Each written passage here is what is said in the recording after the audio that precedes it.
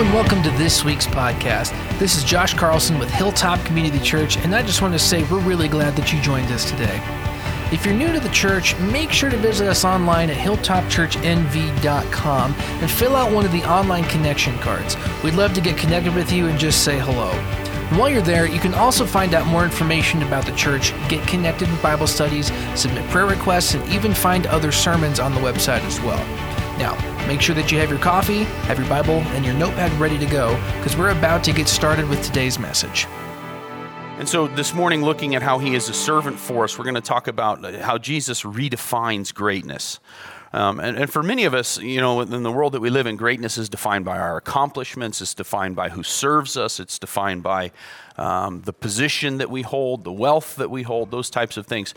Jesus, as we go into this passage, you have to remember this same Jesus is the one that we read about in the book of Revelation who will judge the living and the dead. This is the same Jesus that in his pre-incarnate time would have been the one leading the events that we read about in the book of Jonah. He's the one that could put Jonah into the belly of a whale and take him to the Assyrians and make his plan happen. This is the same Jesus that was in the fiery furnace. This is the same Jesus that shut the mouth of the lion. He's the same creative, powerful, all-knowing, everything that God is, Jesus, but he's also the one who became a servant for us. And so he shows us what true greatness is. It's taking all of who he is and all of what he has and using it to lift up those who are lost. It's then used to bless those who could do nothing in return for him. He actually takes everything that he has and everything that he is and sacrifices it so that those who are rebellious could become his children. And so that's what we want to remember as we look at this. Let me pray, and we'll go through these passages. And so, Father, this morning we do come to you with hopefully an open heart and an open mind, ready to maybe review some things that we know. Some of these passages are going to be familiar for us, but maybe to learn something new as well, or maybe to take something that we already know and be challenged to apply it to our lives in a new way. And so we do pray that you would inspire our time in your word, that your Holy Spirit would be moving among us, speaking to our hearts and our minds, leading our conscience to make good decisions that honor you. I do pray for anybody here this morning that has not made a decision to follow your Son Jesus as their Lord and Savior, that they would see how much he has given, that they would become his children. And then the life that he's calling them to. And I pray all these things in Jesus' name. Amen. So if you have a Bible, or you're on your phone, the first place will be is in Philippians chapter 2. And so Philippians chapter 2, verses 5 through 11, this is the passage that is often referred to as the kenosis. So this is where Jesus empties himself. And you can go weird places with this theologically, but I think if we just stick with the text, you'll understand the point that the Apostle Paul is making to this Philippian church. And these were a group of people that had become very... there was a lot of infighting, a lot of backbiting, a lot of arguing with one another. I heard somebody recently say that the vision for Hilltop is that we'd be a home for the growing family of God. And somebody said there are times where it feels more like a home for the griping family of God, because we can fall into this too, where we're just constantly maybe saying something negative to each other or picking apart something that we don't like or whatever the case may be. And if we'll grab hold of the mind of Christ, we'll see that it's not about us getting what we want. It's about us using what God has given us to bless others. So I think that's an important thing to grab hold of. But it says in verse 5, it says, adopt the same attitude as that of Christ Jesus. It's literally in the Greek, it's think the same thinking. So learn how to think like Jesus thought. Learn how to think like Jesus thinks. Have that attitude within yourself. It says, who existing in the form of God did not consider equality with God as something to be exploited. Instead, he emptied himself by assuming the form of a servant. As we go through this, you're going to see servant show up a couple times in the passages. This word here in the Greek means slave. He became a slave, taking on the likeness of humanity. And when he had come as a man, he humbled himself by becoming obedient to the point of death, even to death on a cross. For this reason, God highly exalted him and gave him a name that is above every name, so that at the name of Jesus, every knee will bow, in heaven and on earth and under the earth, and every tongue will confess that Jesus Christ is Lord, to the glory of God the Father.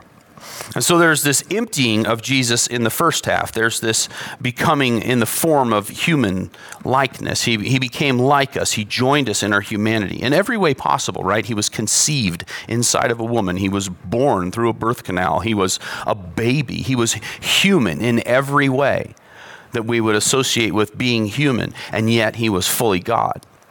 And so he didn't stop becoming God when he joined us in humanity, but it does say that he emptied himself, that he didn't use his deity as something to be exploited and to hold people down, but instead he became humble and obedient to the point of death, even death on a cross. And so it's the emptying of Christ that actually leads to every knee bowing to him, every tongue confessing that he is Lord, to the glory of the Father. And so this passage, it's about Jesus becoming emptied and showing us the way that we should live our lives, but it's also about him showing us what true greatness is. Jesus reveals to us what true greatness is and what's truly worthy of being worshiped.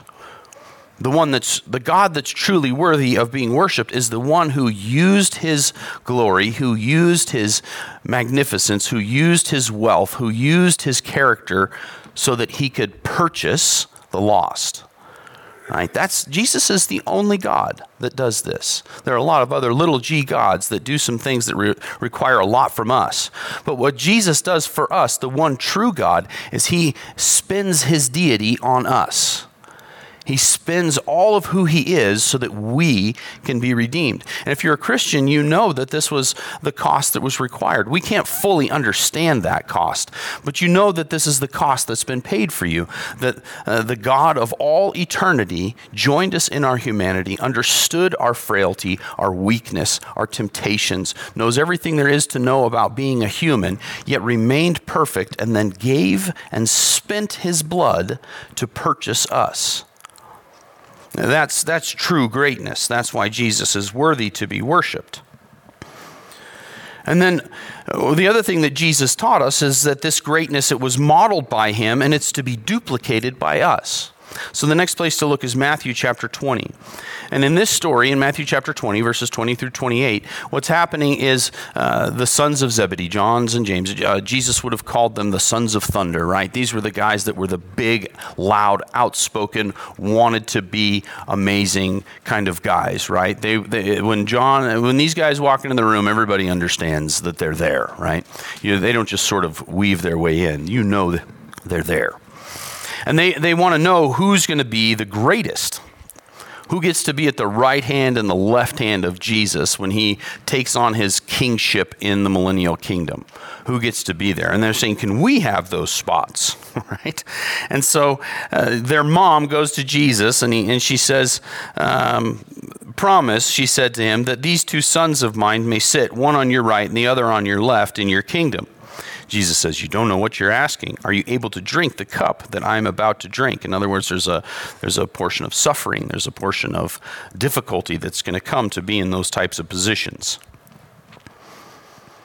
And they said, we're able. We're ready, Jesus. We can do this. And he told them, you will indeed drink my cup, but to sit at my right and my left is not mine to give. Instead, it is for those for whom it has been prepared by my Father. Then the 10 disciples, the other disciples, they heard that the sons are using their mom to get the prominent positions with Jesus. They became upset and indignant with the two brothers. Jesus called them over. See, there's this fighting among Jesus' followers. Who gets to be the most important? Who's greater than the other? Who's going to get their way? Jesus called them over and said, you know that the rulers of the Gentiles lord it over them, and those in high positions act as tyrants over them. It must not be like that among you. On the contrary, whoever wants to become great among you must be your servant. And that word servant in the Greek is the word that we get the word deacon from. It means to be a minister or an attendant. And whoever wants to be first among you must be your slave. That's the word doulos again. Just as the Son of Man did not come to be served, but to serve and give his life as a ransom, a price paid, an atonement for many. And so Jesus' goal, his goal was to seek and save the lost, to redeem them, to give them new life, and to cause them to live as ministers and slaves to one another. That's what Jesus' goal for us is that he would find us while we were lost. Has he found you while you were lost? Did you hear his voice? Did you understand his gospel? Did you see your need? Did you trust in his death, burial, and resurrection? Has he purchased you with his blood and have you been redeemed into his family? I pray that you have. And if that's happened, then Jesus has risen from the dead to give you new life, and he wants to cause you to live as a minister, an attendant, and a servant of others, and also a slave of others. And so a minister, that's what they do. They attend to the needs of others. It's a chosen position that comes with reward for a job well done, right? That's what a minister is. It's somebody that chooses to say, I'm going to serve other people, and in doing this well, there's going to be a reward for a job well done. I'm choosing to be a servant of others, just as Christ chose to join us in our humanity and serve others. It's a chosen position. You have to engage your will and choose to be a servant of others.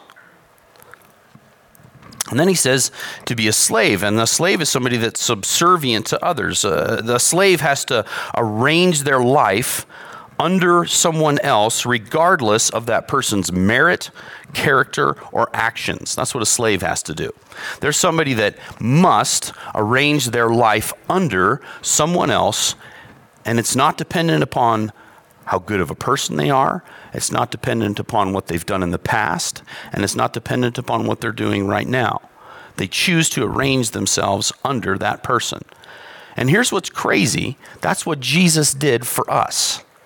He chose to arrange himself under us and serve us and give his life a ransom for us so that we could be made whole.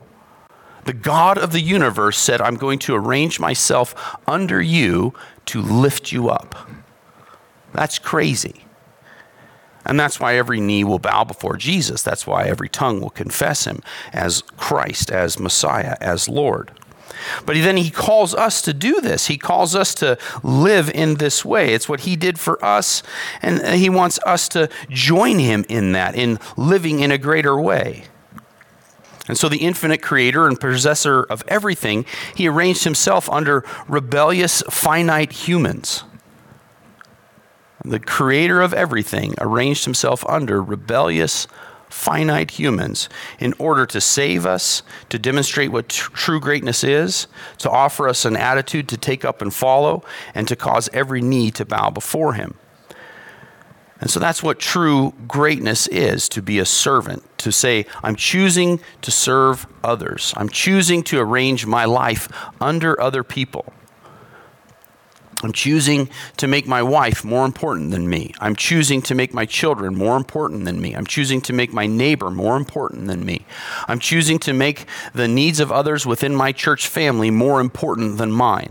I'm choosing to show up to church on Sunday, not to consume, but to contribute. I'm choosing to be a part of a family of God so that I can bless others within the family of God. I'm choosing to be who I am in my workplace so that I can serve and care for and arrange myself under others, especially those who are in positions of leadership. If you hold a position of leadership in your workplace, the best way for you to lead is to serve. And that's what Jesus showed us. The best way to be great is to view yourself as small. And that's what Jesus showed us. He then lets us know that this kind of greatness, that it's unattainable without him. So go to John chapter 13 now. And so John chapter 13, this is during the Holy Week, right? So Jesus has already done Palm Sunday, which is next week for us on the calendar. But he enters into Jerusalem on the donkey, and he's greeted as Hosanna, and they're making these messianic claims about who Jesus is, and they're looking for him to be king. And he's raised Lazarus from the dead, right? And people are looking at what Jesus has done, and they're saying, truly, this is going to be the Messiah. This is the one who's going to overthrow Rome and bring about the Davidic kingdom. And Jesus has gone in Jerusalem. There's all these expectations that are on him.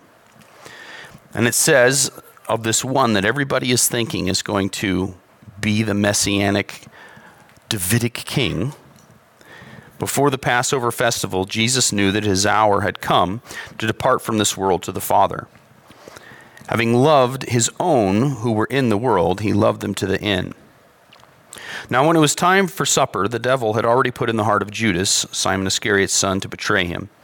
Jesus knew that the Father had given everything into his hands, and that he had come from God, and that he was going back to God. And what that is that's a statement of Jesus' identity. He says, I am God's son. I am God's chosen one. I know my identity within my Father's house is secure. And because he knows his identity is secure within his Father's house, so he got up from supper and laid aside his outer clothing, took a towel, and tied it around himself. Next he poured water into a basin and began to wash his disciples' feet and to dry them with a towel tied around him. He came to Simon Peter, who asked him, Lord, are you going to wash my feet? The Hosanna, the Messiah, the one that we think is going to, the King, you're going to wash my feet? And Jesus answered him, what I am doing now you don't realize, but afterwards you will understand. Peter said to him, you will never wash my feet. Jesus replied, if I don't wash you, you have no part with me. That's a statement. If I don't wash you, you have no part with me. If we don't allow Jesus to cleanse us, if we don't allow him to have his blood wash over our sins and remove them from our account, then we can have no part with him. This is a call for you to be saved if you haven't been already. This is a call for you to trust Jesus. If you don't allow him to wash you, if you don't allow his death on the cross to save you from the consequences of your sin, you have no part with him. I pray that you would repent and believe. Stop trusting yourself and trust him. Simon Peter said to him, Lord, not only my feet, but also my hands and my head. And Peter says basically, if I need to be washed in order to be with you, then that's what I want. I want to be with you. Wash it all. It's a great attitude. And Jesus said, the one who is bathed doesn't need to wash anything except his feet, but he is completely clean. You are clean, but not all of you, for he knew who would betray him. That is why he said, not all of you are clean. When Jesus had washed their feet, he put on his outer clothing and reclined again and said to them, do you know what I have done for you? You call me teacher and Lord, and you are speaking rightly, since that is what I am. So if I, your Lord and teacher, have washed your feet, you also ought to wash one another's feet. For I have given you an example, that you should do just as I have done for you. Truly I tell you, a servant is not greater than his master, and a messenger is not greater than the one who sent him. If you know these things, you are blessed. And that word blessed, you could just think happy. You are in that moment living life in a way that brings you gladness. If you know these things, you will live a life of gladness if you do them. Have you ever wondered if God cares about your happiness? You ever had anybody maybe say that to you? I'm not sure if God really wants my happiness. I'm not really sure if he cares about my gladness. He does. He wants us to be happy. And in fact, he's even given us the path to happiness. And he says, here's the path to true happiness, to true gladness, that you would be a servant of others, that you would lay down your life, that you would give up being first, and that you would seek to bless the people in your life. You want to have a happy marriage? Stop trying to be first. Bless your spouse. You want to be in a great relationship with your kids? Stop trying to be first. Bless them and serve them. You want to be you want to have joy and happiness. You want to love your job. Show up there to arrange yourself under others so that they can be blessed. Whatever it is that you're doing, if you'd like to experience happiness, if you'd like to experience gladness, follow in Jesus' footsteps and live as a servant to your fellow humans. Arrange yourself under others. Seek and save the lost. Care and love for the hurting. Serve others as Jesus served you.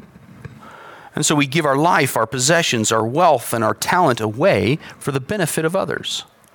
That's why God's given it to us, so that as Jesus gave away his wealth, his talent, his abilities, his blood, so that others could be benefited, he calls us to do the same with what's been given to us. And he says if we do that, it will cause us to live a life that is both happy and great.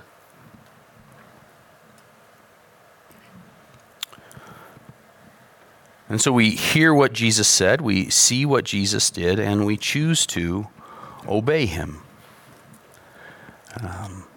So we take on a life of service. And the other thing that I think is important to recognize here is that as we take on this life of service, it doesn't mean that we become silent. Right? He calls us to be a servant and he calls us to be a slave, but he doesn't say be quiet as you do that.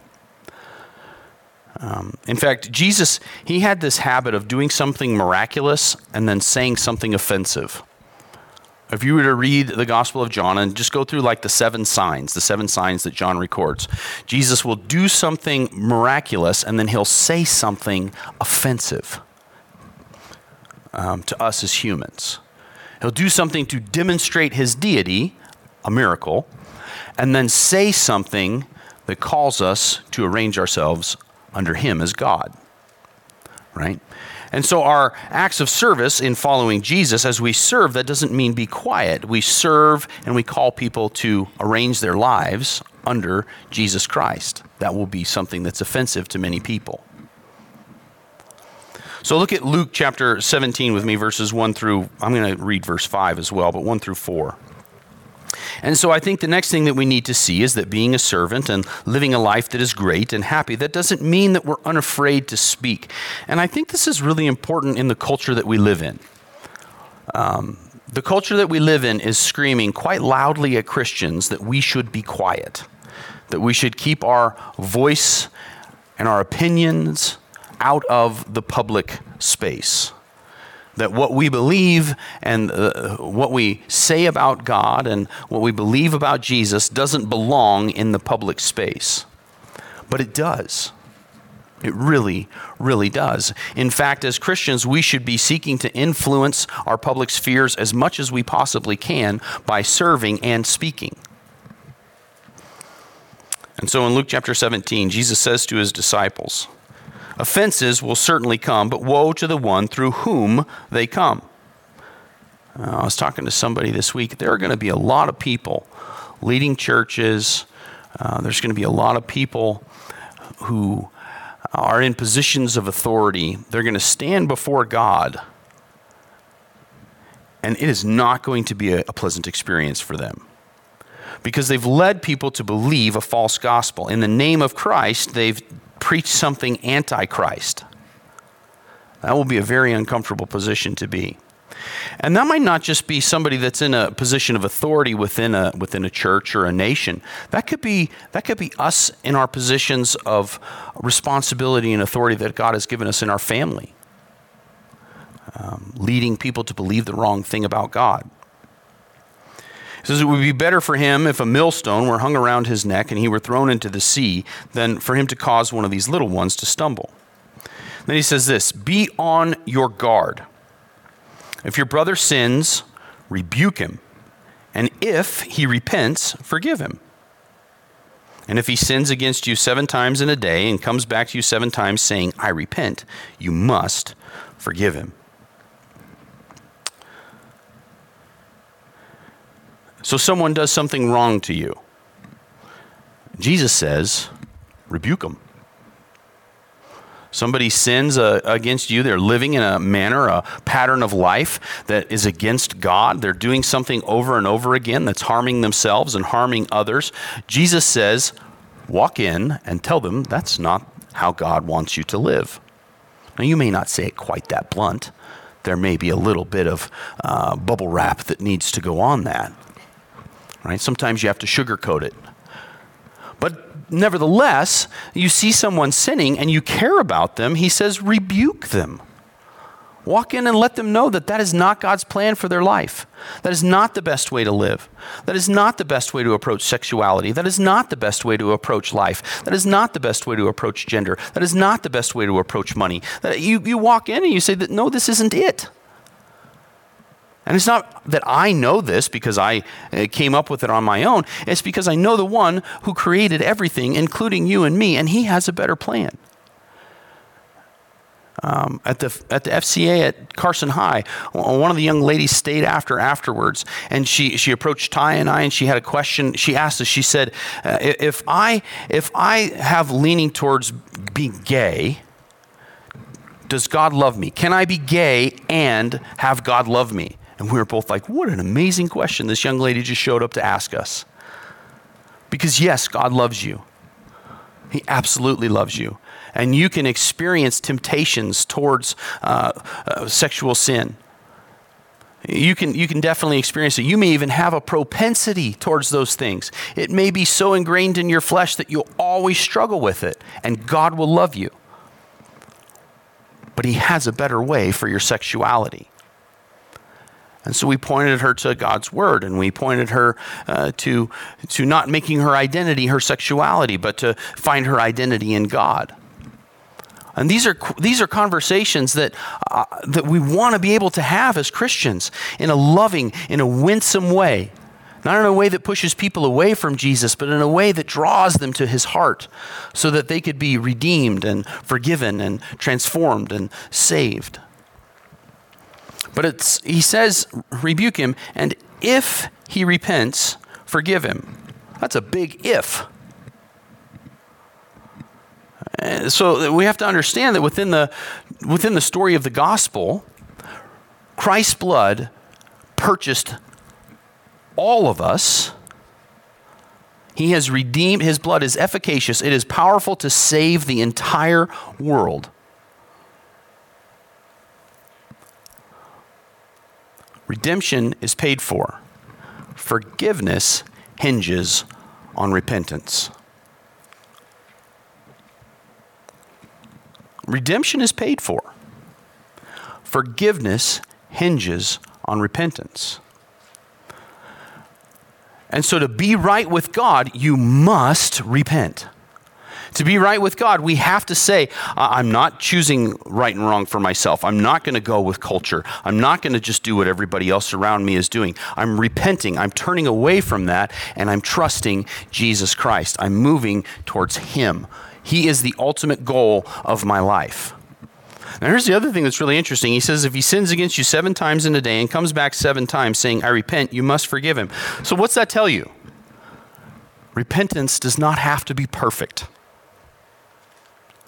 Right? He doesn't say, give him one shot. And if he figures it out, great.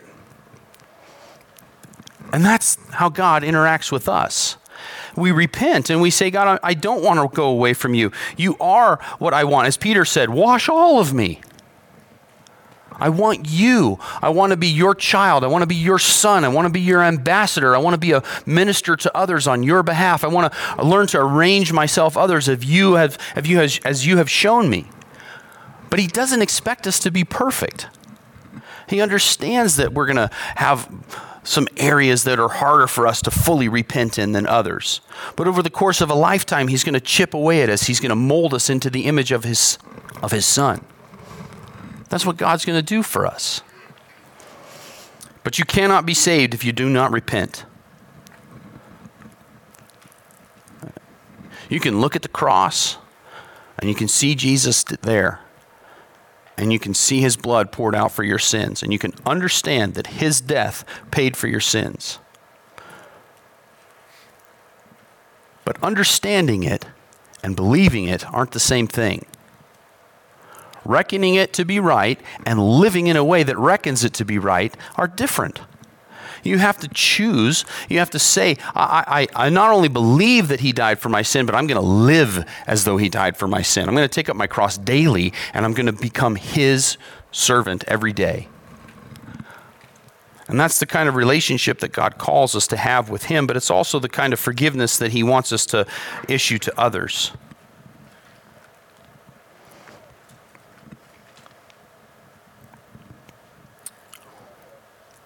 We cannot be in harmony with God if we do not repent. We have to want change, seek change, and find change in who Jesus is and what he has done for us.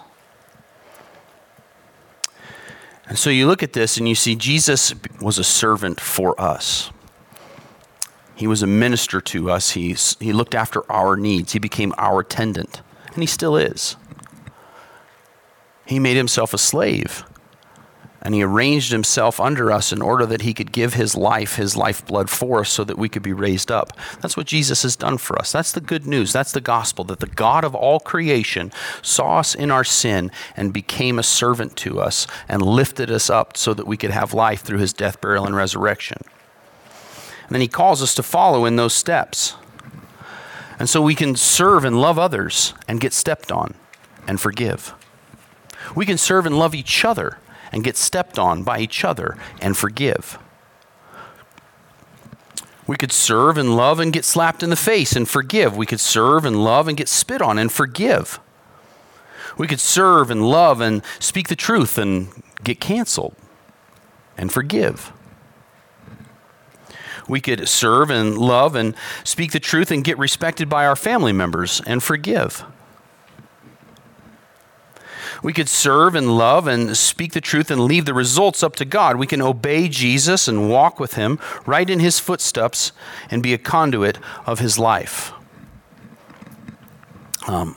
With all the snow that's happened multiple times, a few of the times we were out hunting in the beginning part of winter. It feels like a long time ago, doesn't it? And I would lead the way, and I would kind of like make a path through the snow, and I'd get my footsteps in there, and then my daughter Cora would follow behind, and she'd just kind of get right in those same footsteps. And it made the path a lot easier for her. And essentially that's what Christ has done for us. He's just like, just keep putting your feet right there, and we follow him. And we allow him to lead us, and we go, okay, well, if he was a servant and he laid down his life for others and he used everything that he had in order to bless and serve others and redeem them and offer them a chance to repent so that they could come into the family of God, then I guess I can just kind of just do what he was doing. And he's going to lead us in that way. And so on the back of your handout, if you're a follower of Jesus, I wonder what ministry God has for you. Maybe your experience in church has been as a consumer. You come and you consume, and that's all right for a while. To get your feet underneath you and to learn the truths that you need to learn. But eventually God's going to call you away from being a consumer and grow up into an adult Christian and contribute. And so I wonder what ministry God has for you. And so basically what you have there on that chart is you have kind of like between proclamation and demonstration. So proclamation, you're gonna speak. Demonstration, you're gonna do something that is a demonstration, an act of service. And then you have non-relational things and you have relational things, right? And so you could have non-relational proclamation. Tracts are an example of this, right? You can hand out tracts and sort of give things to people, or you could be that guy on the street corner sort of hollering and screaming and letting everybody know they're going to hell or whatever it is that you're doing. But that's kind of that noisy gong and clanging cymbal. The studies have shown that tracts actually account for less than 1% of people that come to know Jesus Christ as Lord. In other words, non-relational evangelism doesn't work. You could do a non-relational demonstration. You could hand out food in a non-relational way. You could hand out clothing in a non-relational way. It's a good thing to do. People need food and clothing, but it's not going to have any kingdom impact, right? And so those would probably be not the best side of the chart there. And then there's the relational side where you're interacting with people, you're getting to know their story, you're understanding who they are. And you could do some relational proclamation, and that would be way better to do.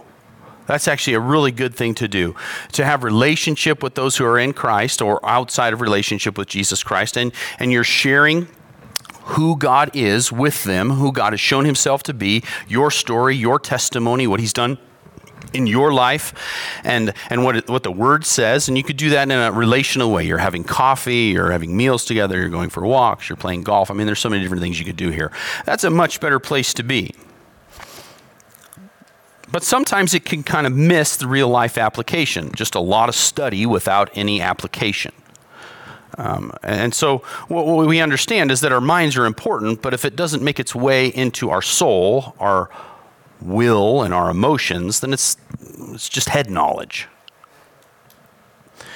And so the other thing you could do is you could have this relational demonstration. And so you could be in relationship with someone and serving food. You could be in relationship with someone and serving the community. And that's good too. But the hot spot there is where those things overlap, where there's a combination of demonstration. This is real life following Jesus, and this is really what God's Word says. And that's where we want to aim our ministry, whether that's serving with one of our missionaries overseas or serving with one of our local ministries, or maybe it's just where you want to aim your ministry with your kids. I want my kids to know Jesus, so I'm going to do relational things that are a combination of the proclamation of God's Word and a demonstration of what it looks like. So I'm going to share with them who God is and how Jesus arranged his life so that he could bless others. And then I'm actually going to show them our budget and what we give away so that they can understand this is how we share our wealth with others. I want my kids to know what tithing is, so I'm going to show them. I want my kids to know what blessing a missionary is, so I'm going to show them. Maybe not when they're 5 years old, but when they get a little bit older, you explain these things. And so there's a relational demonstration that goes on, and that could be in so many different areas of your life. And so I guess I wonder, what is the relational demonstration that God has for you? As Jesus became a servant for you, what does he want you to do in the life of someone else in a relational way that proclaims the gospel and shows what it is in everyday actions? Let me pray with you. Jesus, we thank you for the example that you've set and for the person that you are, for the God that you are. We thank you that you laid down your life on our behalf, that you became a servant, a minister to us, that you attended to our needs, particularly our needs in the realm of salvation, that while we were sinners, you died for us. While we were your enemies, you made us your friends. You've done these amazing things for us through the pouring out of your blood on the cross. And you didn't stay there on that cross. You rose again 3 days later so that not only we could be redeemed, but that we could be restored and that we could be indwelled by your Spirit and caused to live in a new way. God, I pray that we would walk in your footsteps. That as Jesus has laid out this path before us, that we would walk in his footsteps. That we would become a servant and a slave to those around us, that we would be a demonstration of what it is to follow Jesus, and that our mouths would proclaim the truth of the gospel. I pray these things in Jesus' name. Amen.